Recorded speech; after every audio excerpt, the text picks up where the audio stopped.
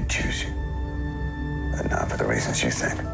Your assumption that the Klingons were waiting in ambush at the binary stars was predictive. You chose to do the right thing over and above what was sanctioned. Even a great cost to yourself. I thought Klingons were honorable. As if you understand honor. So, Harcourt, Fenton, Mudd.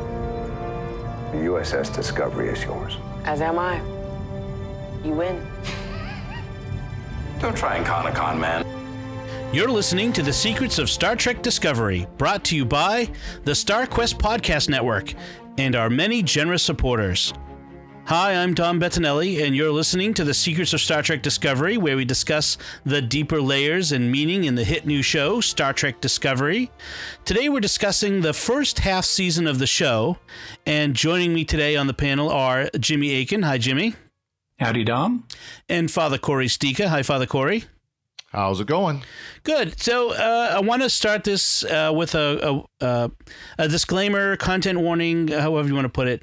Star Trek Discovery contains some mature content related to matters, mostly matters of a sexual nature, although it also has a lot of violence and stuff. But talking about violence is not necessarily going to trigger anyone. But we'll be discussing those mature content, as we do all content from a Catholic perspective, because we are all three of us are Catholics, and from a Catholic moral perspective. If the discussion of matters of a sexual nature as they appear in the show is something you don't want to listen to in front of children, probably not. You probably should listen to the show first, or just not listen to it around kids. We're not going to get explicit, of course, but and we're not going to drop the F-bomb for the first time in a StarQuest SQPN podcast ever, like Star Trek did. So we'll, but just I want to put that out there up front so we don't surprise anyone when we start talking about some of the aspects of the show that make it different from others. Star Trek returns in a way, or not just in a way, but so let's kind of just talk about the idea of Star Trek returning to the small screen. It's been, since Enterprise, I think it's been over a decade, 12 years. Like I didn't look up the number, the date of Enterprise, 2005. So it's been a dozen years since we've had Star Trek on TV, and it's now been even longer than that since we've had Star Trek that takes place after the events of Star Trek Voyager. Sure. So what do you think? I mean, about the return of Star Trek? What were your hopes and dreams and impressions when you first heard about it? Jimmy, let's start with you. I've been a fan of Star Trek ever since I was a little kid, and so I was disappointed that it was off the air for so long. I thought that I understood why it went off the air, because we'd achieved a kind of saturation point ever since, we had Next Gen and Deep Space Nine, and then Voyager took a big step down in the writing, and Enterprise was uneven in the writing. It was finally catching its stride when it got canceled, but we just had so much Star Trek for so many years that ratings were down, people were burned out on it, and the series, even though I would have liked to see Enterprise go on longer, the series was hitting a point where it needed a rest to let, kind of people reset before the franchise comes back. So I was disappointed that it's been this long. I was excited, and I don't know if that's the right word, but I was intrigued and pleased when I heard that there was going to be a new Star Trek series. I was concerned because I'd seen how the producers of Star Trek had made really big missteps previously with other series. Voyager and Enterprise both, I think, had big missteps on the conceptual level that prevented them from being successful as series. And so I was concerned about what would this new series be. I was also concerned how would it relate to the J.J. Abrams movies, which I'm not a fan of. They don't feel like Star Trek to me. They feel like Star Wars wrapped in a Star Trek skin. And so I was apprehensive, and that was my basic initial reaction. I also was concerned that the series was announced not for television, but for this new CBS All Access digital platform, which guaranteed that a lot of people would not be seeing it. How about you, Father Corey? What was your initial reaction, and also the fact that it was going to take place before the events, between Enterprise and the original series? That was one of my big concerns, is they were constraining themselves. 10 years. It's supposedly Discovery is 10 years before the original series. Now, I don't mean constraining themselves as far as a technical level. I know there were some fans that were upset because the Discovery looks far more advanced than the USS Enterprise. No more mini skirts and bouffant hairdos and colorful unlabeled buttons. Yeah, exactly. And that's neither here nor there. I mean, that they were operating under the technical constraints and what they thought looked high tech in 1963 or 66. Sorry, I was thinking Doctor Who was 63. But 67, they're operating what they thought looked like high tech then. And they were operating with the best of technology as far as special effects and everything like that at the time the original series came out. We've got far better technology. We've got, our low technology looks more high tech than the original series did. And we've even seen redesigns. I mean, when Star Trek The Motion Picture came out, we had a very, a big visual jump in terms of the set design and the special effects and the Klingons. The makeup effects for them totally changed and improved. Yeah. Let's get to the Klingons separately. I want to deal with them on a separate basis. That is kind of an issue.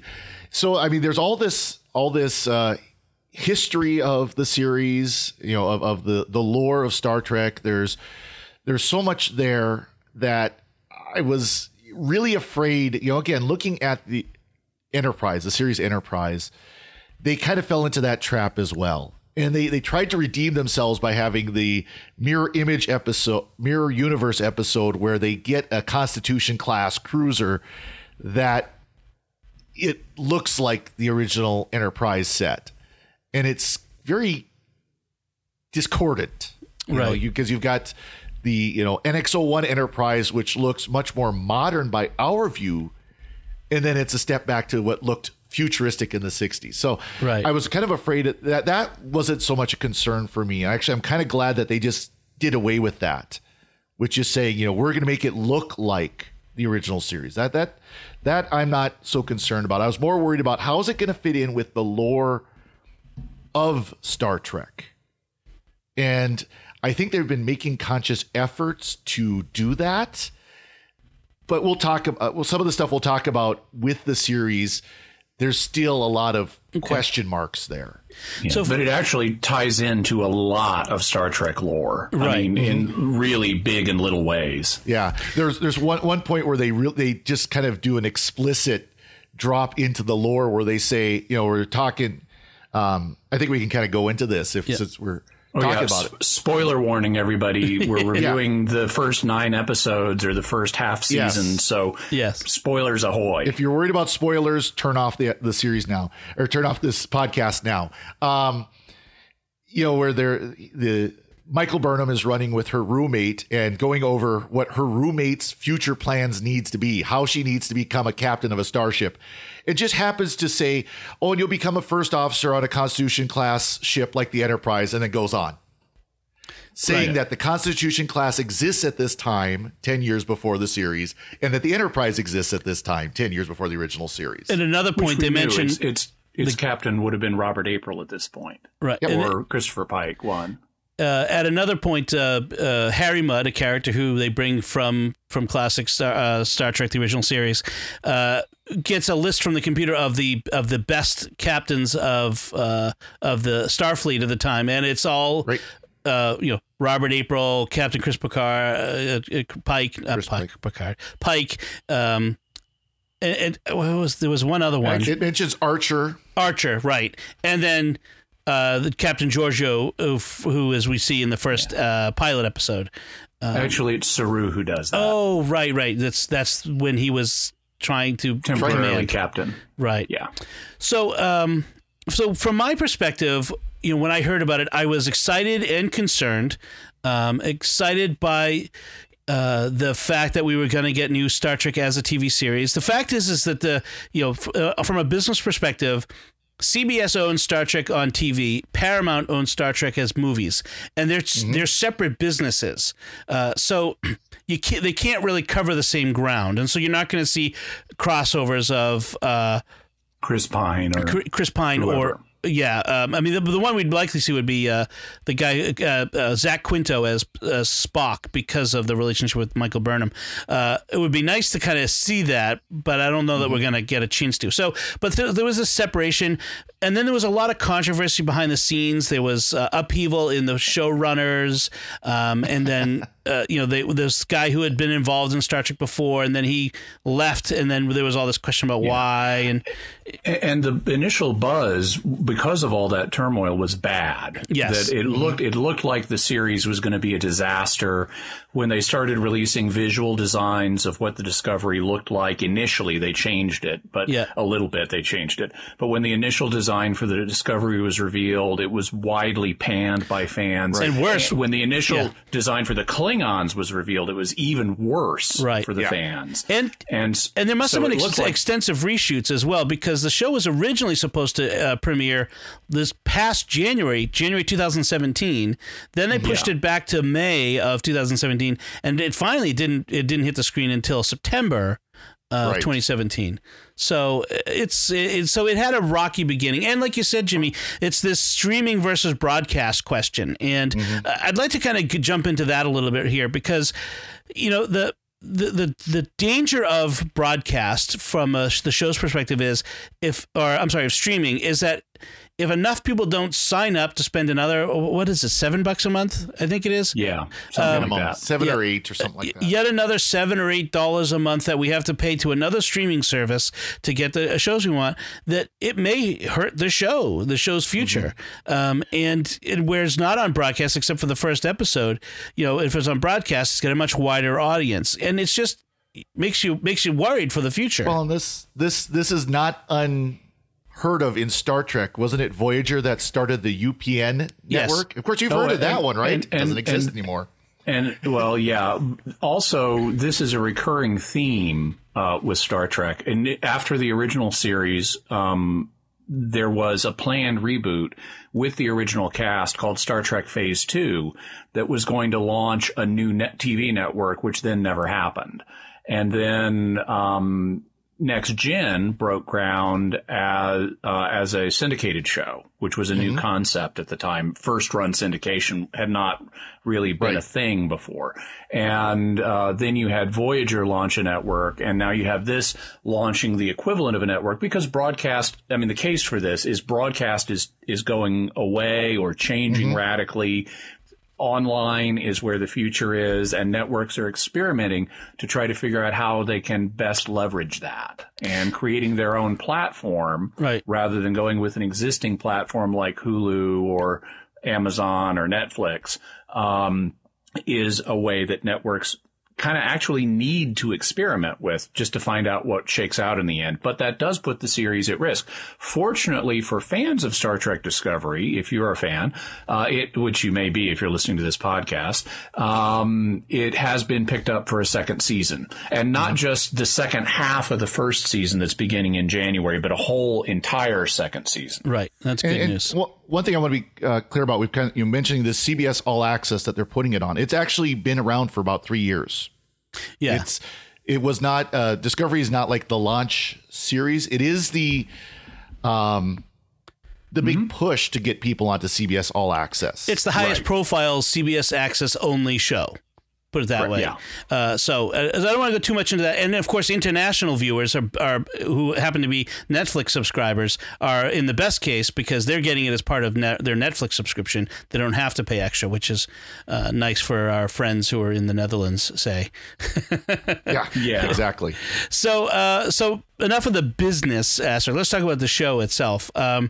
And we talked a little about the technology. I want to come back to that, but let's talk about the characters. Michael Burnham is the lead character. She's obviously the focus point character, the viewpoint character, and she's very different for Star Trek because she's a criminal. She mutinied against her captain, with good cause apparently, because she was trying to prevent this war with the Klingons from starting. But she went about it the wrong way, and she mutinied, and she caused her ship to be lost, her captain to be killed.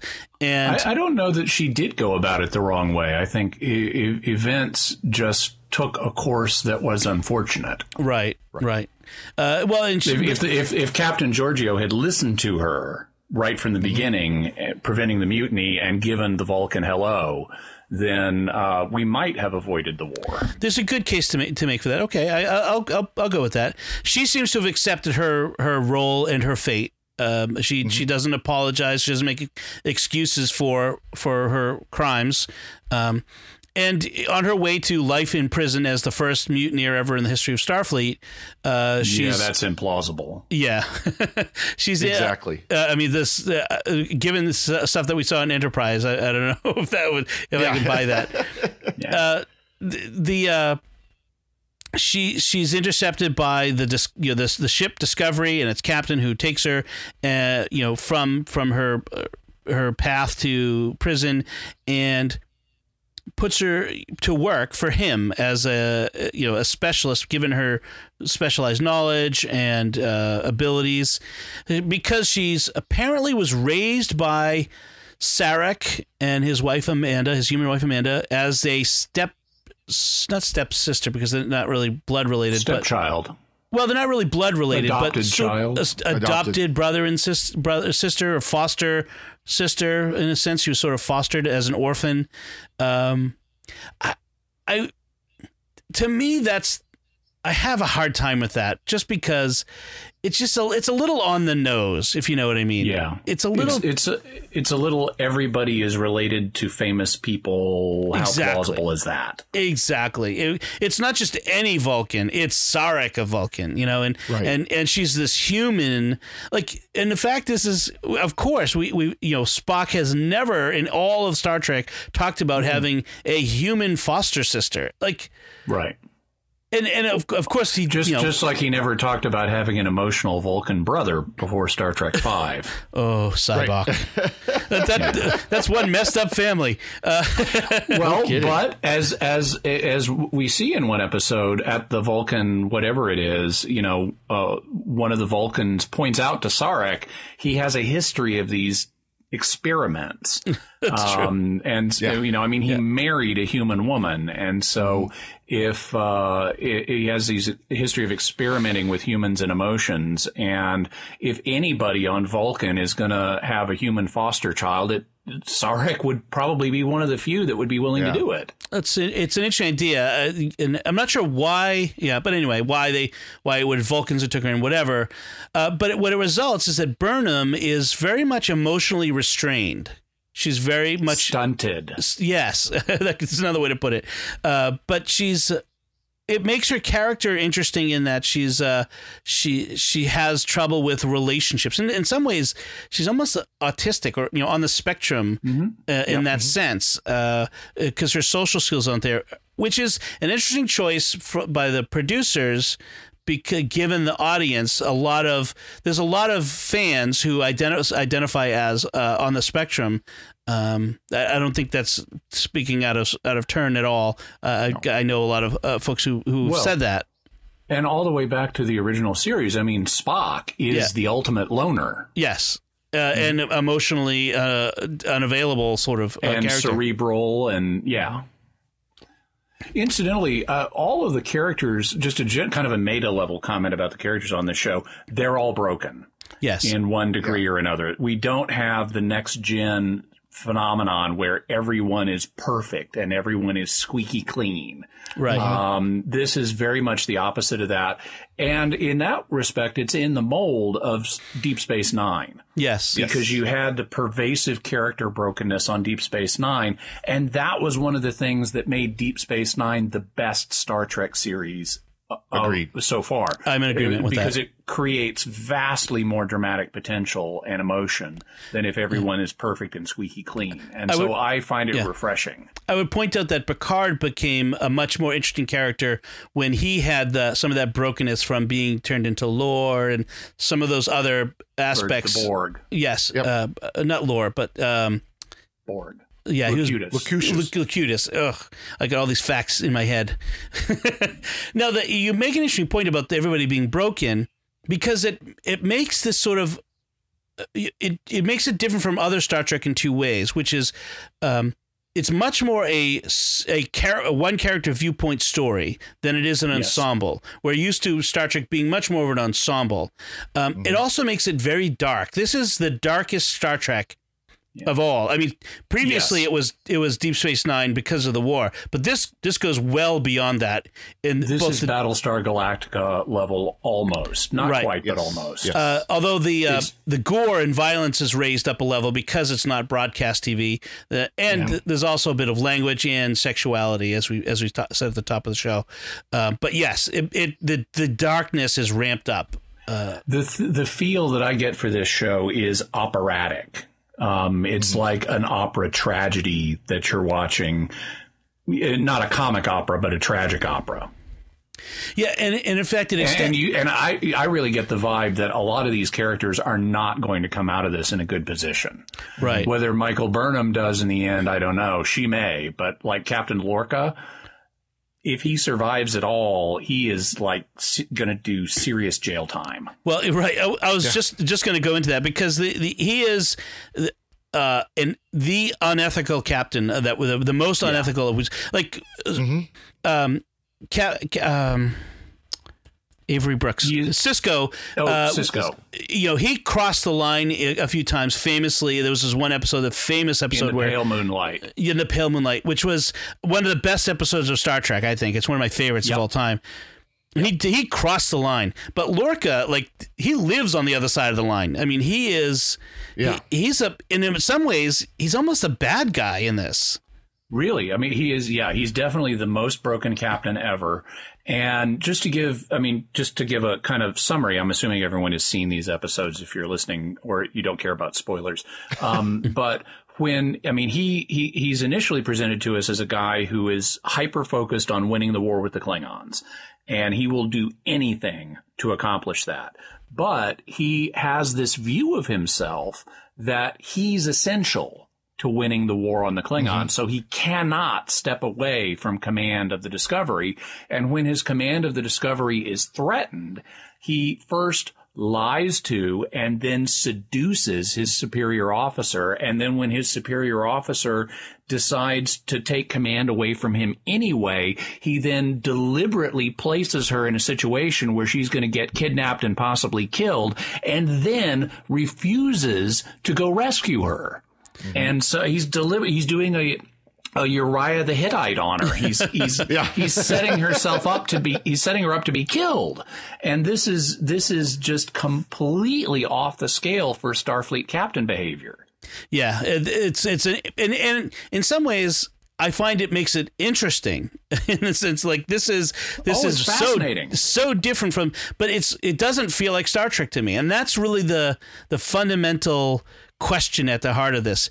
On the one hand, I think it's good science fiction, but on the other hand, it doesn't feel like Star Trek to me. And I think a lot of fans are grappling with this idea.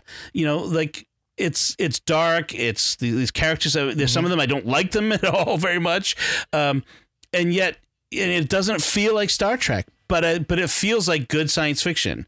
I mean, the reaction I heard, and I really agree with, was after the first two-parter aired. Well, it aired the first episode, and then you could go online and watch the second episode right away. This would be an incredible science fiction show on its own. If this was not in the Star Trek universe, this would be an incredible science fiction episode. This is an episode that would fit with Battlestar Galactica universe very well. But as far as a Star Trek series, there's a lot of people who are very upset with it for that, and myself included. So let me make the case for why it's okay for Star Trek to go in this direction. at least on the thematic level. I'm not talking about individual choices that they make in the series. Star Trek, let me draw a point of comparison with Star Wars. The movies in Star Wars that focus on the Skywalker family, the numbered movies, all have a very similar feel and a very similar formula. Some of them are better than others, notably episodes 4 and 5. Some are really bad, like episode 1.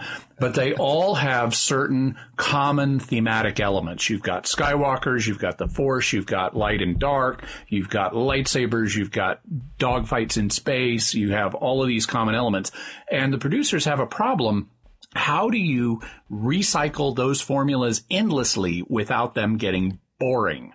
What the producers of the Star Wars universe, Kathleen Kennedy and her group, realized in the post-George Lucas era is they need to find ways to expand the emotional range of the Star Wars universe to keep it from just getting totally stale. And the way they chose to do that is by creating these branch-off movies, the one-shots like Rogue One, which is by far the darkest thing we've seen in the Star Wars universe. It has a much more realistic feel, and it was a great movie. Yeah. And I think that's essentially what the producers of Star Trek are trying to do, because if they just brought back something that felt like Next Gen, or felt like Deep Space Nine, or felt like Voyager or Enterprise, it would be, oh, ho hum, we've seen this and done this, got the t-shirt. What they need to do, like Star Wars, is find other places in the Star Trek universe that have different emotional feels, so it doesn't all feel the same to us, and we don't have that franchise fatigue just come roaring back at us. And I agree with you, and that's why I specifically put my comments to the first 2 episodes. I was not a fan of the first 2 episodes at all. As I'm thinking about it, I almost feel like they should have started with the 3rd episode and did flashbacks to what got her into jail. And that would have been a possibility. Yeah, they could have been an interesting big reveal at some point. Because I think as the series went on, that Star Trek feel came back. But like you said, not in a formulaic way.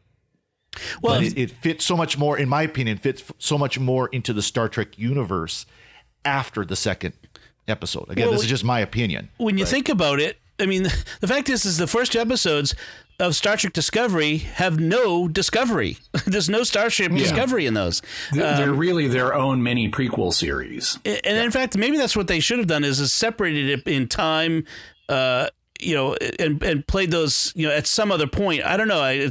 Maybe that's above my pay grade, but I agree that those first 2 episodes, I mean, there were aspects of them I enjoyed. I liked parts of them, but it felt so foreign, so alien, and yet all of the marketing focused on those episodes. So, if you had only watched that, you would have thought that Captain Giorgio and Takuvma were going to be major parts of this series going forward, and you had no sense of Captain Lorca or any of the other characters who were only on Discovery.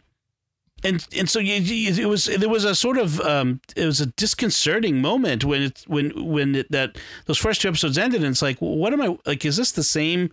Is this what it's going to be? Right. It was very strange. And I think they were trying to preserve the surprise of Burnham being court-martialed and sentenced to prison, and that our main character is not the heroic Enterprise officer. It's this lowly prisoner, mutineer. Right. They totally subvert expectations because we would expect, Burnham to have this dramatic last-minute reversal at the end of that, of her opening story. And nope, it doesn't happen. Her captain dies. She's a mutineer, and she goes to prison for the rest of her life. Not just does she not have a reversal, she doubles down on it, and it leads to the death of her captain and the ship. And a war. Right. And a war, yeah. So I want to take plenty of time so we can talk about the Klingons and the interesting choices they made with the Klingons.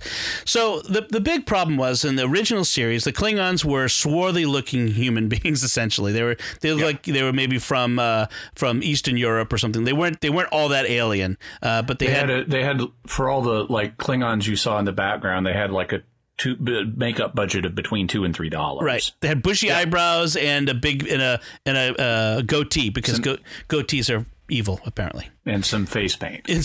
Right. And then, in the opening scenes of Star Trek: The Motion Picture, famously, you're like, who are these guys who are speaking in this strange language, and they have these head bumps and all this rubber mask makeup, and these are Klingons, and for years, and then the Next Generation came along with Worf, and no explanation until years later we get some vague, there was some sort of disease, and in fact there was a novelization, I think it was a few years ago that kind of actually explained the whole thing.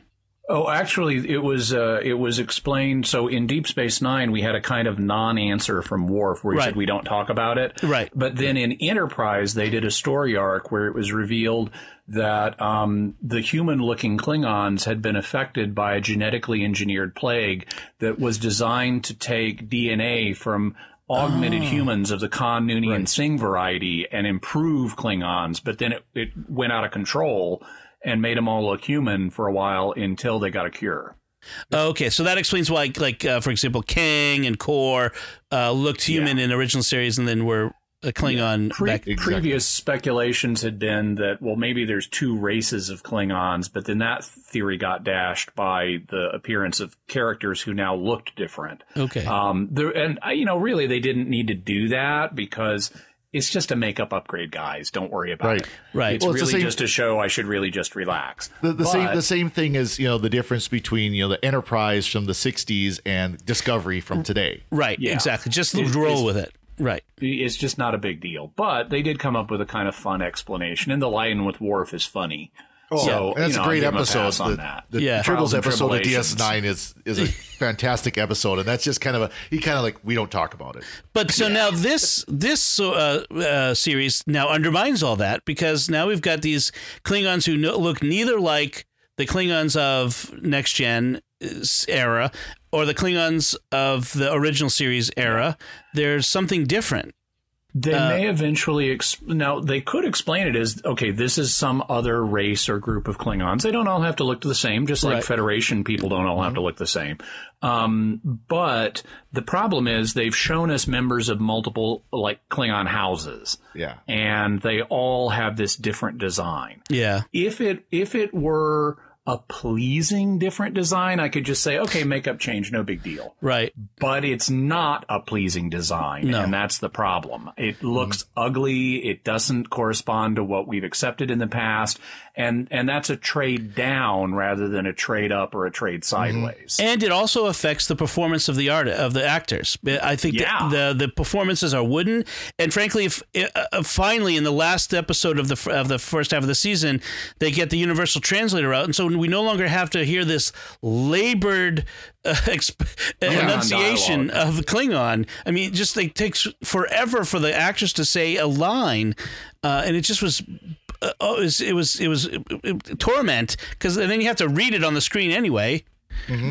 Yeah. Also, their body motions are, because they're in these big stiff plastic suits.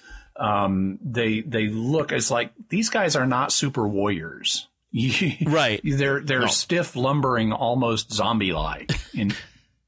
Right. It's not. I don't think it's a successful change, and I don't feel like I've ever gotten a satisfactory explanation from anyone involved in the series for why they felt it was necessary. Except it's our new thing, and we're gonna put our stamp on it.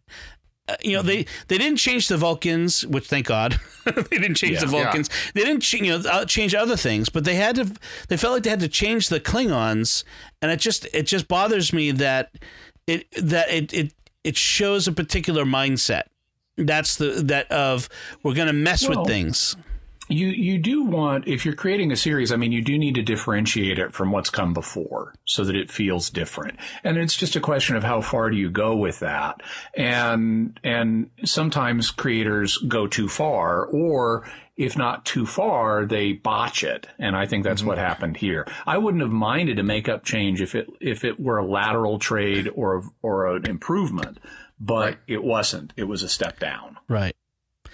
So, and then we have the Klingon War, and this Klingon War is something that had been brought up in classic Trek. In fact, all the way back to the original series. It's a war that involved Captain Icarus. Garth of Izar was in it. That's right, Izar. It was, Icarus was my memory prompt. Garth of Izar, and a little side note. There was this attempt to make a fan film called Axanar. About the Battle of Axanar by professional actors that you've seen in Star Trek and in other science fiction series, and it looked really good. It looked awesome, and it was going to be really good. But it was going to take place during this time period, and they raised millions of dollars through Kickstarter to produce this, and Paramount sued them, and it was CBS. It was It was CBS, I suppose. It was CBS, And the result was this decision that these new guidelines for fan films, that they can be no longer than 15 minutes, they cannot cover certain things, and all this other stuff. Which can't use actors from the series. Right.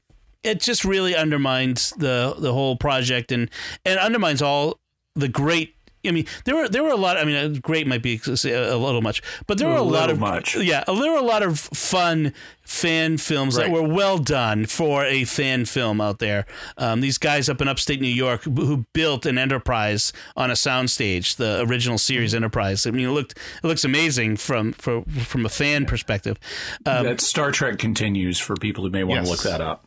That's right. They just finished it up, and I thought it was an excellently done series. Yeah, they had to cut it short though because of this. Right, for what for the level of production value that they can reach, it was pretty well done. So that's sort of the backstory of this. It was so well done actually that when Star Trek Enterprise needed prop elements and set elements from a Constitution class ship, they got them from the Star Trek Continues people who had rebuilt them. That's right.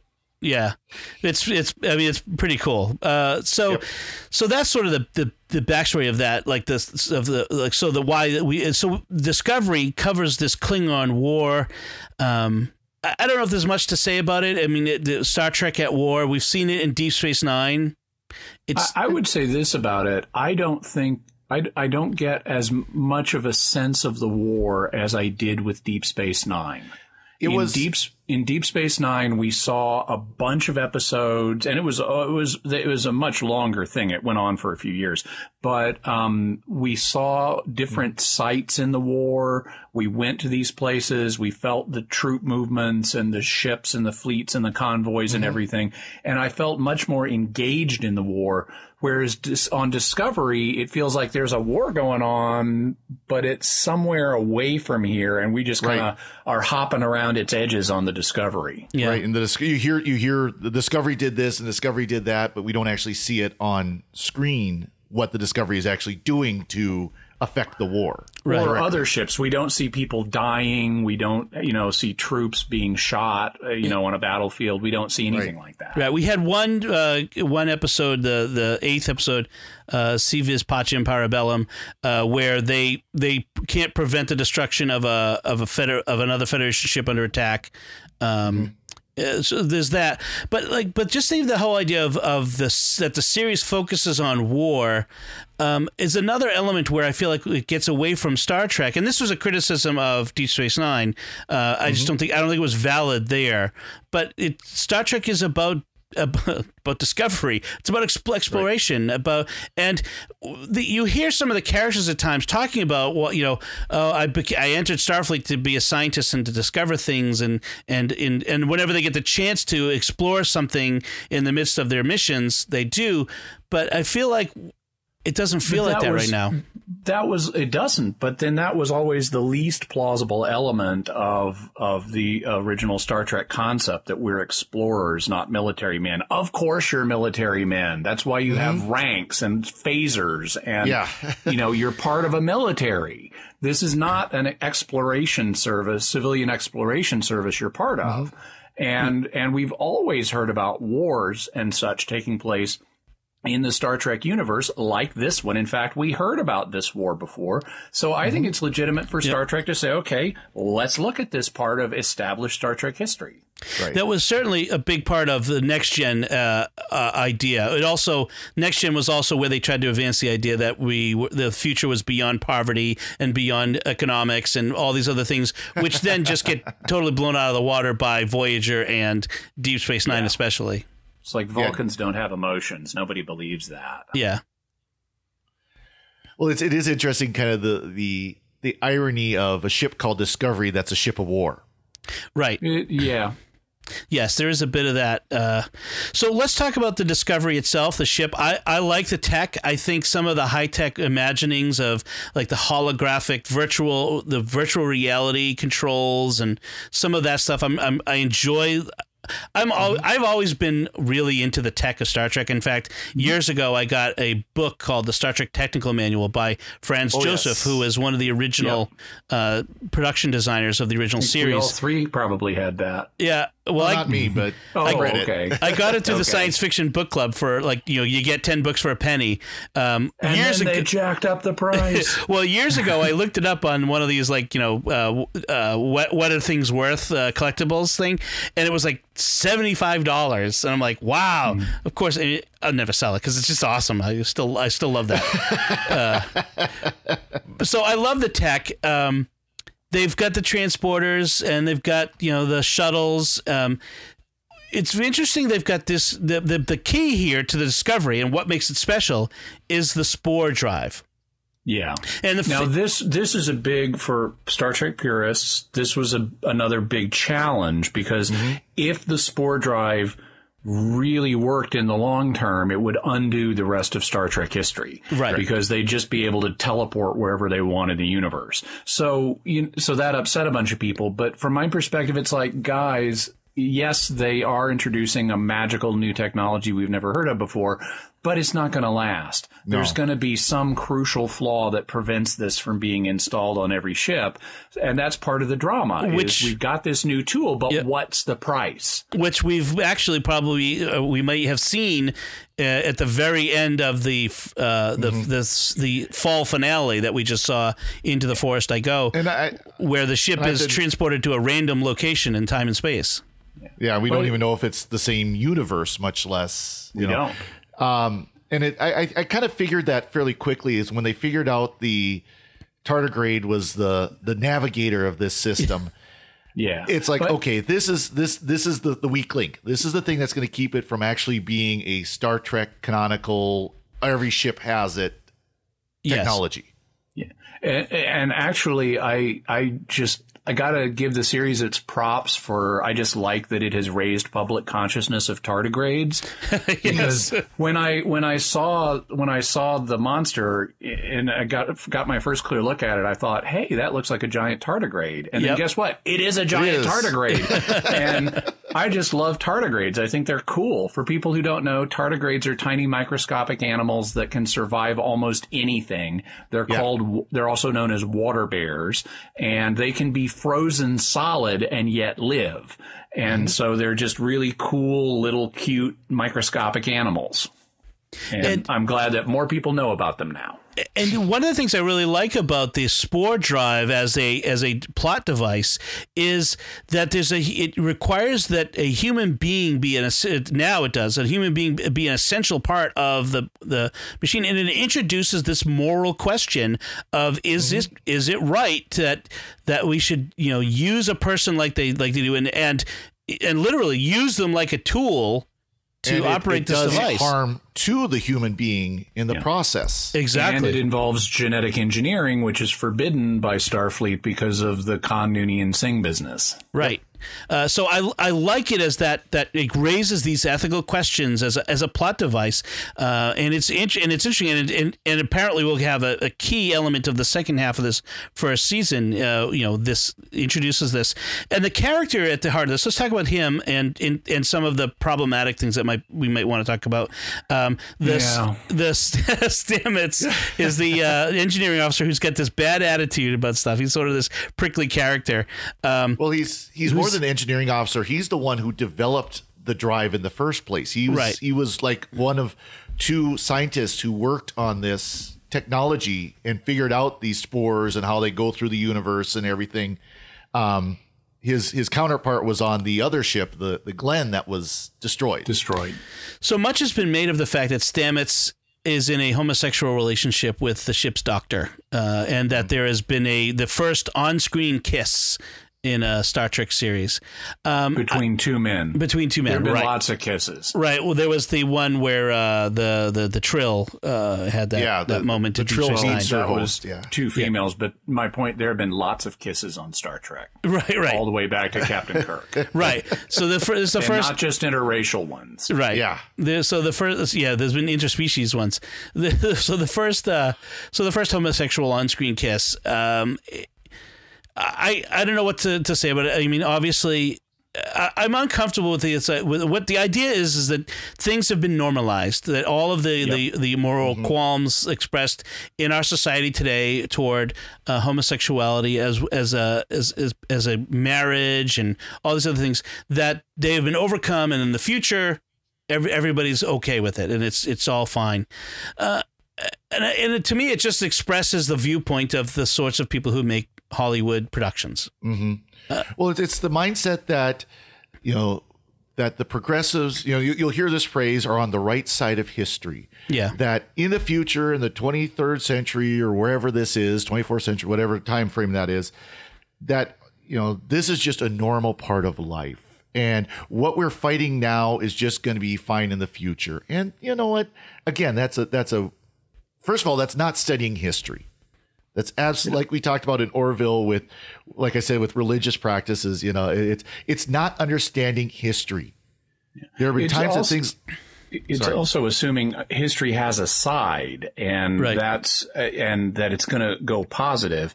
Actually, that's naive 19th century progressivism, which was then dealt huge blows by World War I and World War II and the Cold War. But is rearing its ugly head again, it seems like. Yeah.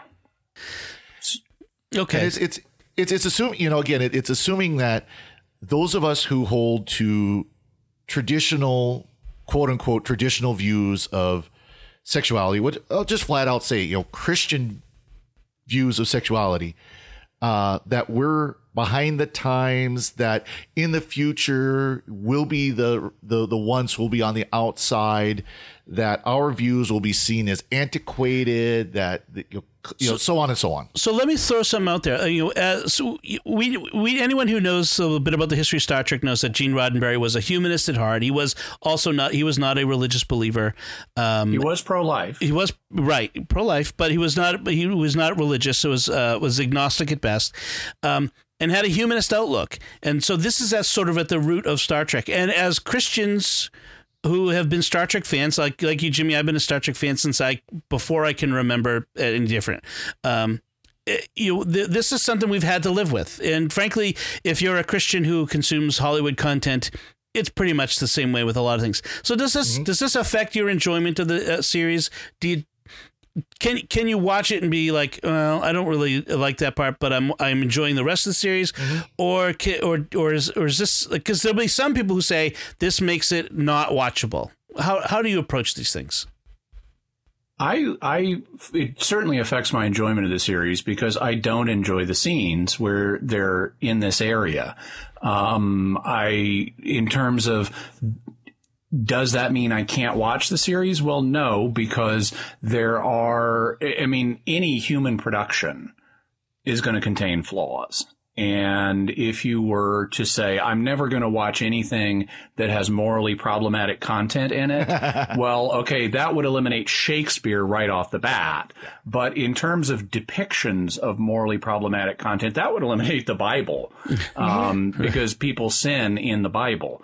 A difference is that the Bible doesn't portray this as a normal, acceptable, good thing. It's very strong on the kind of we shouldn't be sinning message.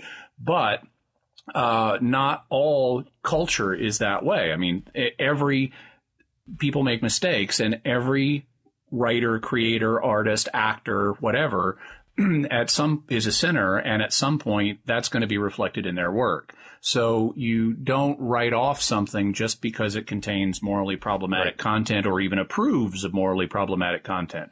You eliminate it when one of two things happens. Either the discomfort that morally problematic content causes you reaches such a level that you just want to write the whole thing off, or you get tempted to either endorse or engage in the morally problematic content. And so if you're not tempted by this, if you're not tempted to approve of this, and as long as there's enough other good stuff in the series, that this is a relatively lower order of things, given the amount of time they're spending on it, which is not a huge amount, then it's possible to go ahead and watch it, even though it's uncomfortable in those scenes. And frankly, I strongly wish they were not there. Okay. I think that's a good approach. I think that's a well-balanced approach, and to not just Star Trek, but to any of the content that's out there. So let's turn to something a little lighter. There are some elements that they draw in from classic Trek. We've talked about Sarek. We've talked about Harry Mudd.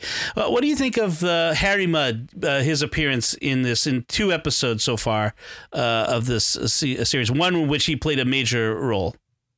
He's more psychopathic than he was in the original series, but I really enjoyed his presence. Oh, yeah, I did too. Father Corey, how did you... How do you feel about the actor?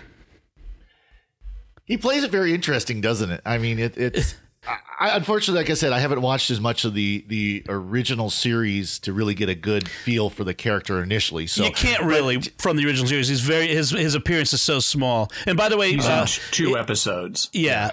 Rainn Wilson from The Office plays Harry Mudd in this. In case you don't know. I think he's very. There's a humor to his character that's very dark, but he's very much you can see someone who's a profiteer being this character, and then getting upset enough to do the whole thing with the time shift, and so, I think he plays the character that he's setting out to play very well. Again, whether or not he compares as Harry Mudd, I don't know, but I liked the sort of the amoral Mudd, who's but like he's disturbing, but his amorality is disturbing on itself, but yet there's a sort of piratical way about him that's sort of fun. He's a swashbuckling, shady character. He's kind of like he's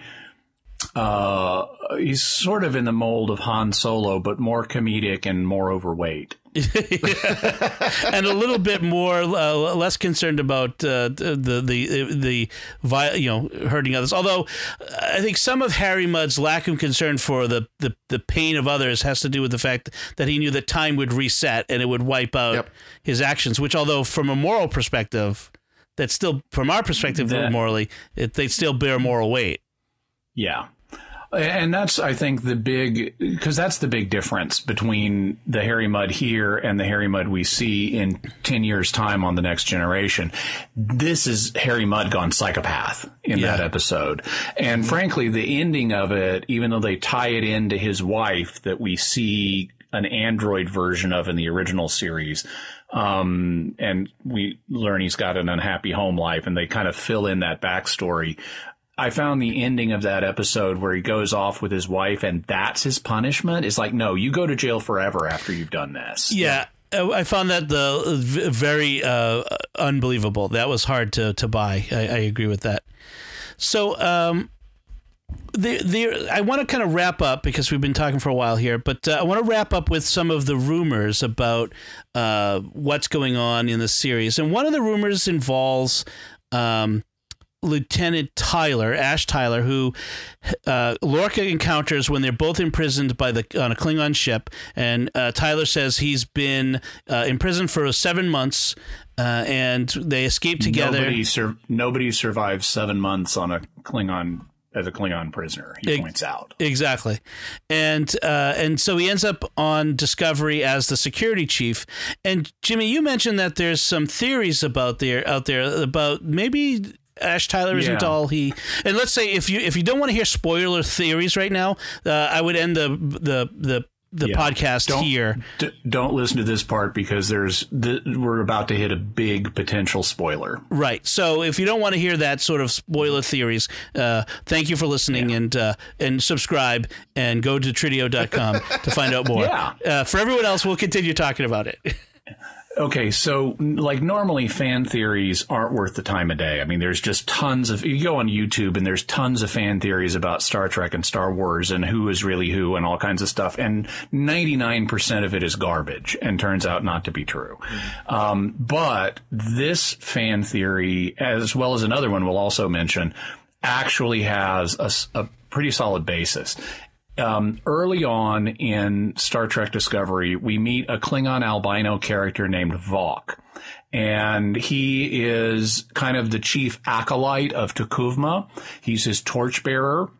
And then, after T'Kuvma is killed, he kind of carries on. And the last we see of him is when the Klingon lady, whose name I don't know, is sending him off to a secretive place where some kind of Klingon matriarchs will give him the key to victory. And in order to have victory, he's going to need to sacrifice everything. Mm-hmm. And then we see nothing. Her name was L'Rell. And then after that, we see nothing of this character for episodes. Yeah. Then you have Ash Tyler show up in Klingon custody under the care of L'Rell. And he explains his mysterious survival for 7 months as being because she's taken a quote-unquote special interest in him, implying he's not only been her torture victim, but her sexual plaything. And so then Ash Tyler proves his worth and gets taken aboard Discovery and improbably is appointed security chief. But then that's one of many bad decisions or, criminally unjustifiable decisions of Captain Lorca. And then fans noticed something very interesting. The actor who plays Ash Tyler was originally announced as playing a Klingon character. And then it got changed to human. Also, the actor, if you go to IMDb and look up the actor who's credited as playing Vok, it is an actor who, unlike every other actor on IMDb who wants their face out there, does not have a picture of himself. It's only a picture of him in the Vok makeup. And this actor, despite starring in a major science fiction franchise, has no previous acting credits at all. And so this has led a lot of fans to propose that Vok is Ash Tyler, or Ash Tyler is Vok in disguise. We have previous examples from both Star Trek, the original series, and Star Trek Star Trek Deep Space Nine, of Klingons being transformed to pass as human as spies. And this would jibe with the claim that in order to achieve victory, Vok is going to need to sacrifice everything when he meets these matriarchs. And it also would jibe with Ash's mysterious backstory and rise to power. And there's even some people started looking into the name of the actor that supposedly played Vok. His name was Javid Iqbal.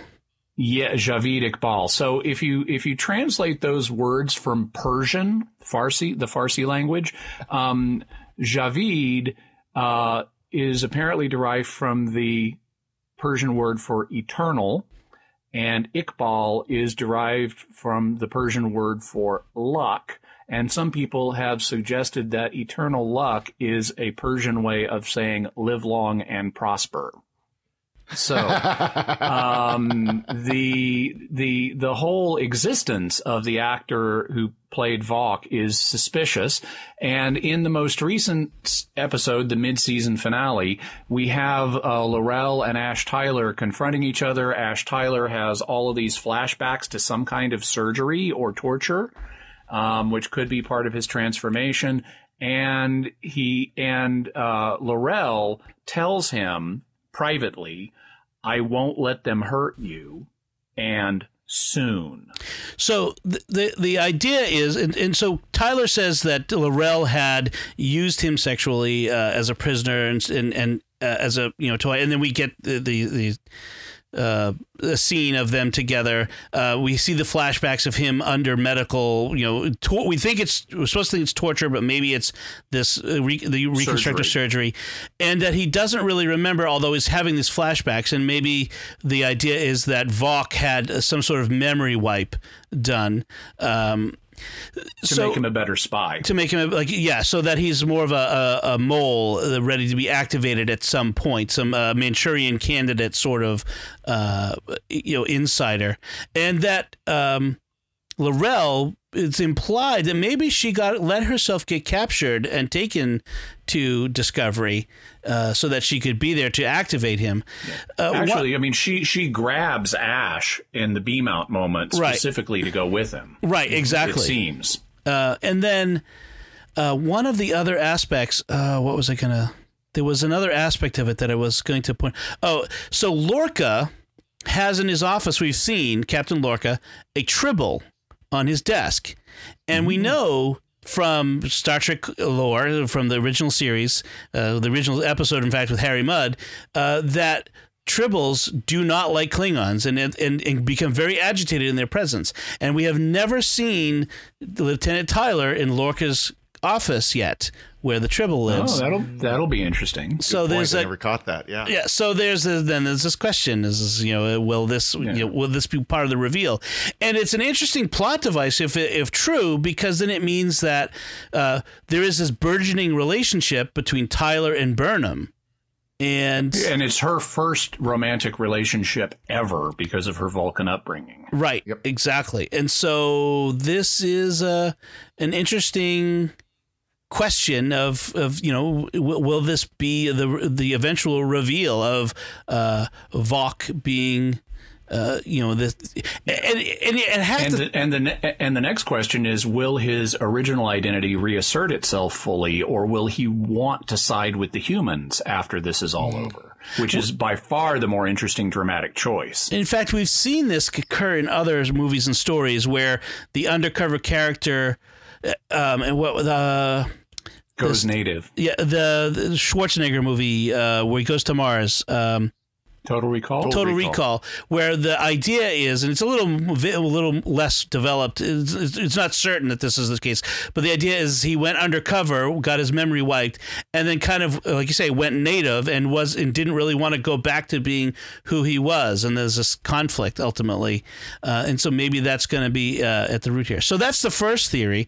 Jimmy, there was a second theory that I hadn't heard before. Yeah.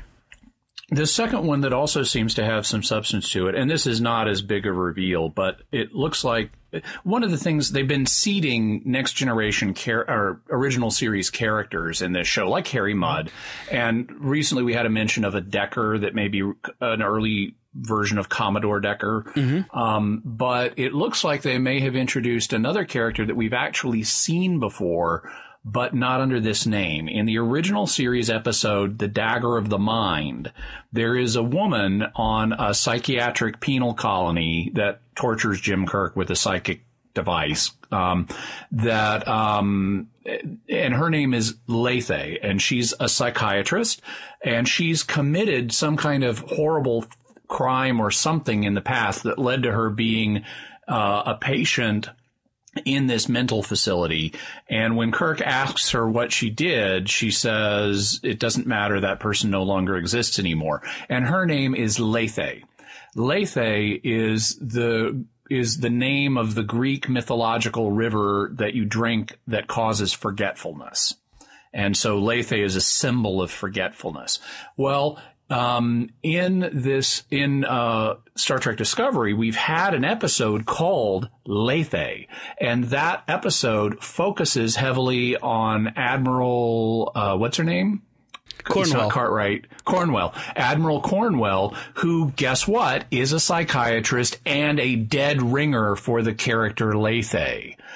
She looks like her. She's got the same hairstyle. Obviously, the actress is different, but it looks like they are very possibly setting up Admiral Cornwell to be the Lethe in the psychiatric institution that Kirk meets in 10 years' time. And I when I first saw that, I thought, wow, that actually is very plausible given all the stuff they've dropped here. I mean, the name, the psychiatrist, the name of the episode, all of that fits into this. I thought that it might have been wrong when L'Rell apparently killed Admiral Cornwell, but then it turns out she was not killed after all. So now she's back. Mm-hmm. And so I have some hope that they may pay this one off. That'll be an interesting, another interesting aspect of to see if. So Cornwell is now aboard Discovery, wherever it is now, and there'll be this conflict between her and Lorca, certainly, given that the last time we saw her, she had been trying to take away his command, and he set her up to be captured and possibly killed by the Klingons. And if she is Lethe, it means we're probably almost certainly going to get to see whatever terrible thing that she did that led her to be confined in a mental institution. Right. Or, whatever happens to her that creates this impression, whatever Lorca manages to do to her, that it gets her confined. So there's that possibility. So a couple interesting theories. I don't know. I haven't really looked to see what rumors are out there about what the next half season of Star Trek Discovery holds. I'm enjoying it. I like it, despite whatever reservations I may have expressed. I look forward to it, and I watch it every week. I do enjoy the show, and I hope it develops further. We have a second season coming after this first full season. In fact, I think the first full season is going to be how many episodes? I think it's 15 episodes for the season. Yeah. So that would mean we've got 6 episodes coming back because this was the 9th. Yes. And it starts up again in January, just after New Year's, weekend after New Year's. Okay. Incidentally, someone mentioned, I was watching a video reviewing the most recent episode, and somebody mentioned that this series pays off if you pay close attention to detail, that it not expects, but it rewards viewer engagement. And an example of that is the cliffhanger of the final episode, because they use the spore drive to go home, and suddenly they're in this mysterious place. We don't know where, maybe not even the same universe, because we know the mirror universe is coming up somehow. But there's a moment you blink and you miss it, and you really need to freeze frame this moment to see it clearly. But just before they use the spore drive, Lorca inputs some data on his keypad, and it's got a list of the spore jumps, and right at the bottom it says Lorca override. So just before they jumped, he deliberately changed the coordinates as part of his ongoing pattern of manipulation. And he said, take us home. So wherever they are may be home for him. It's an interesting idea. The idea is that it pays off close watching. I mean, this has been sort of a thing that's come up with new series, whether it's Westworld or some of the others, where it's in the small details that you really find something, you really get an insight into the show. And I think that it lends itself to this idea that the fans today, shows are made for several different levels, and you have the casual fans, but then they sort of make a show that rewards the intense fan as well, and so there's different levels of enjoyment. So that's good to know. So I think I think that's all we have to say about Star Trek Discovery, at least for the first half of the first season. That'll be it from us. So what did you think of Star Trek Discovery's first half season? Let us know by visiting Trideo.com, TRIDEO.com, or the Trideo Facebook page, and leave us some feedback. You can find links to all our personal social media and our websites on our show notes on Trideo.com.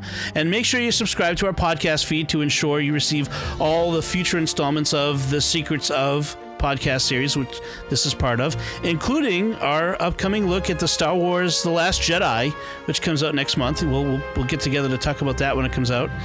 Until then, Jimmy Aiken, thank you for sharing in the secrets of Star Trek Discovery. I've enjoyed the Discovery. And Father Corey Stika, thank you as well.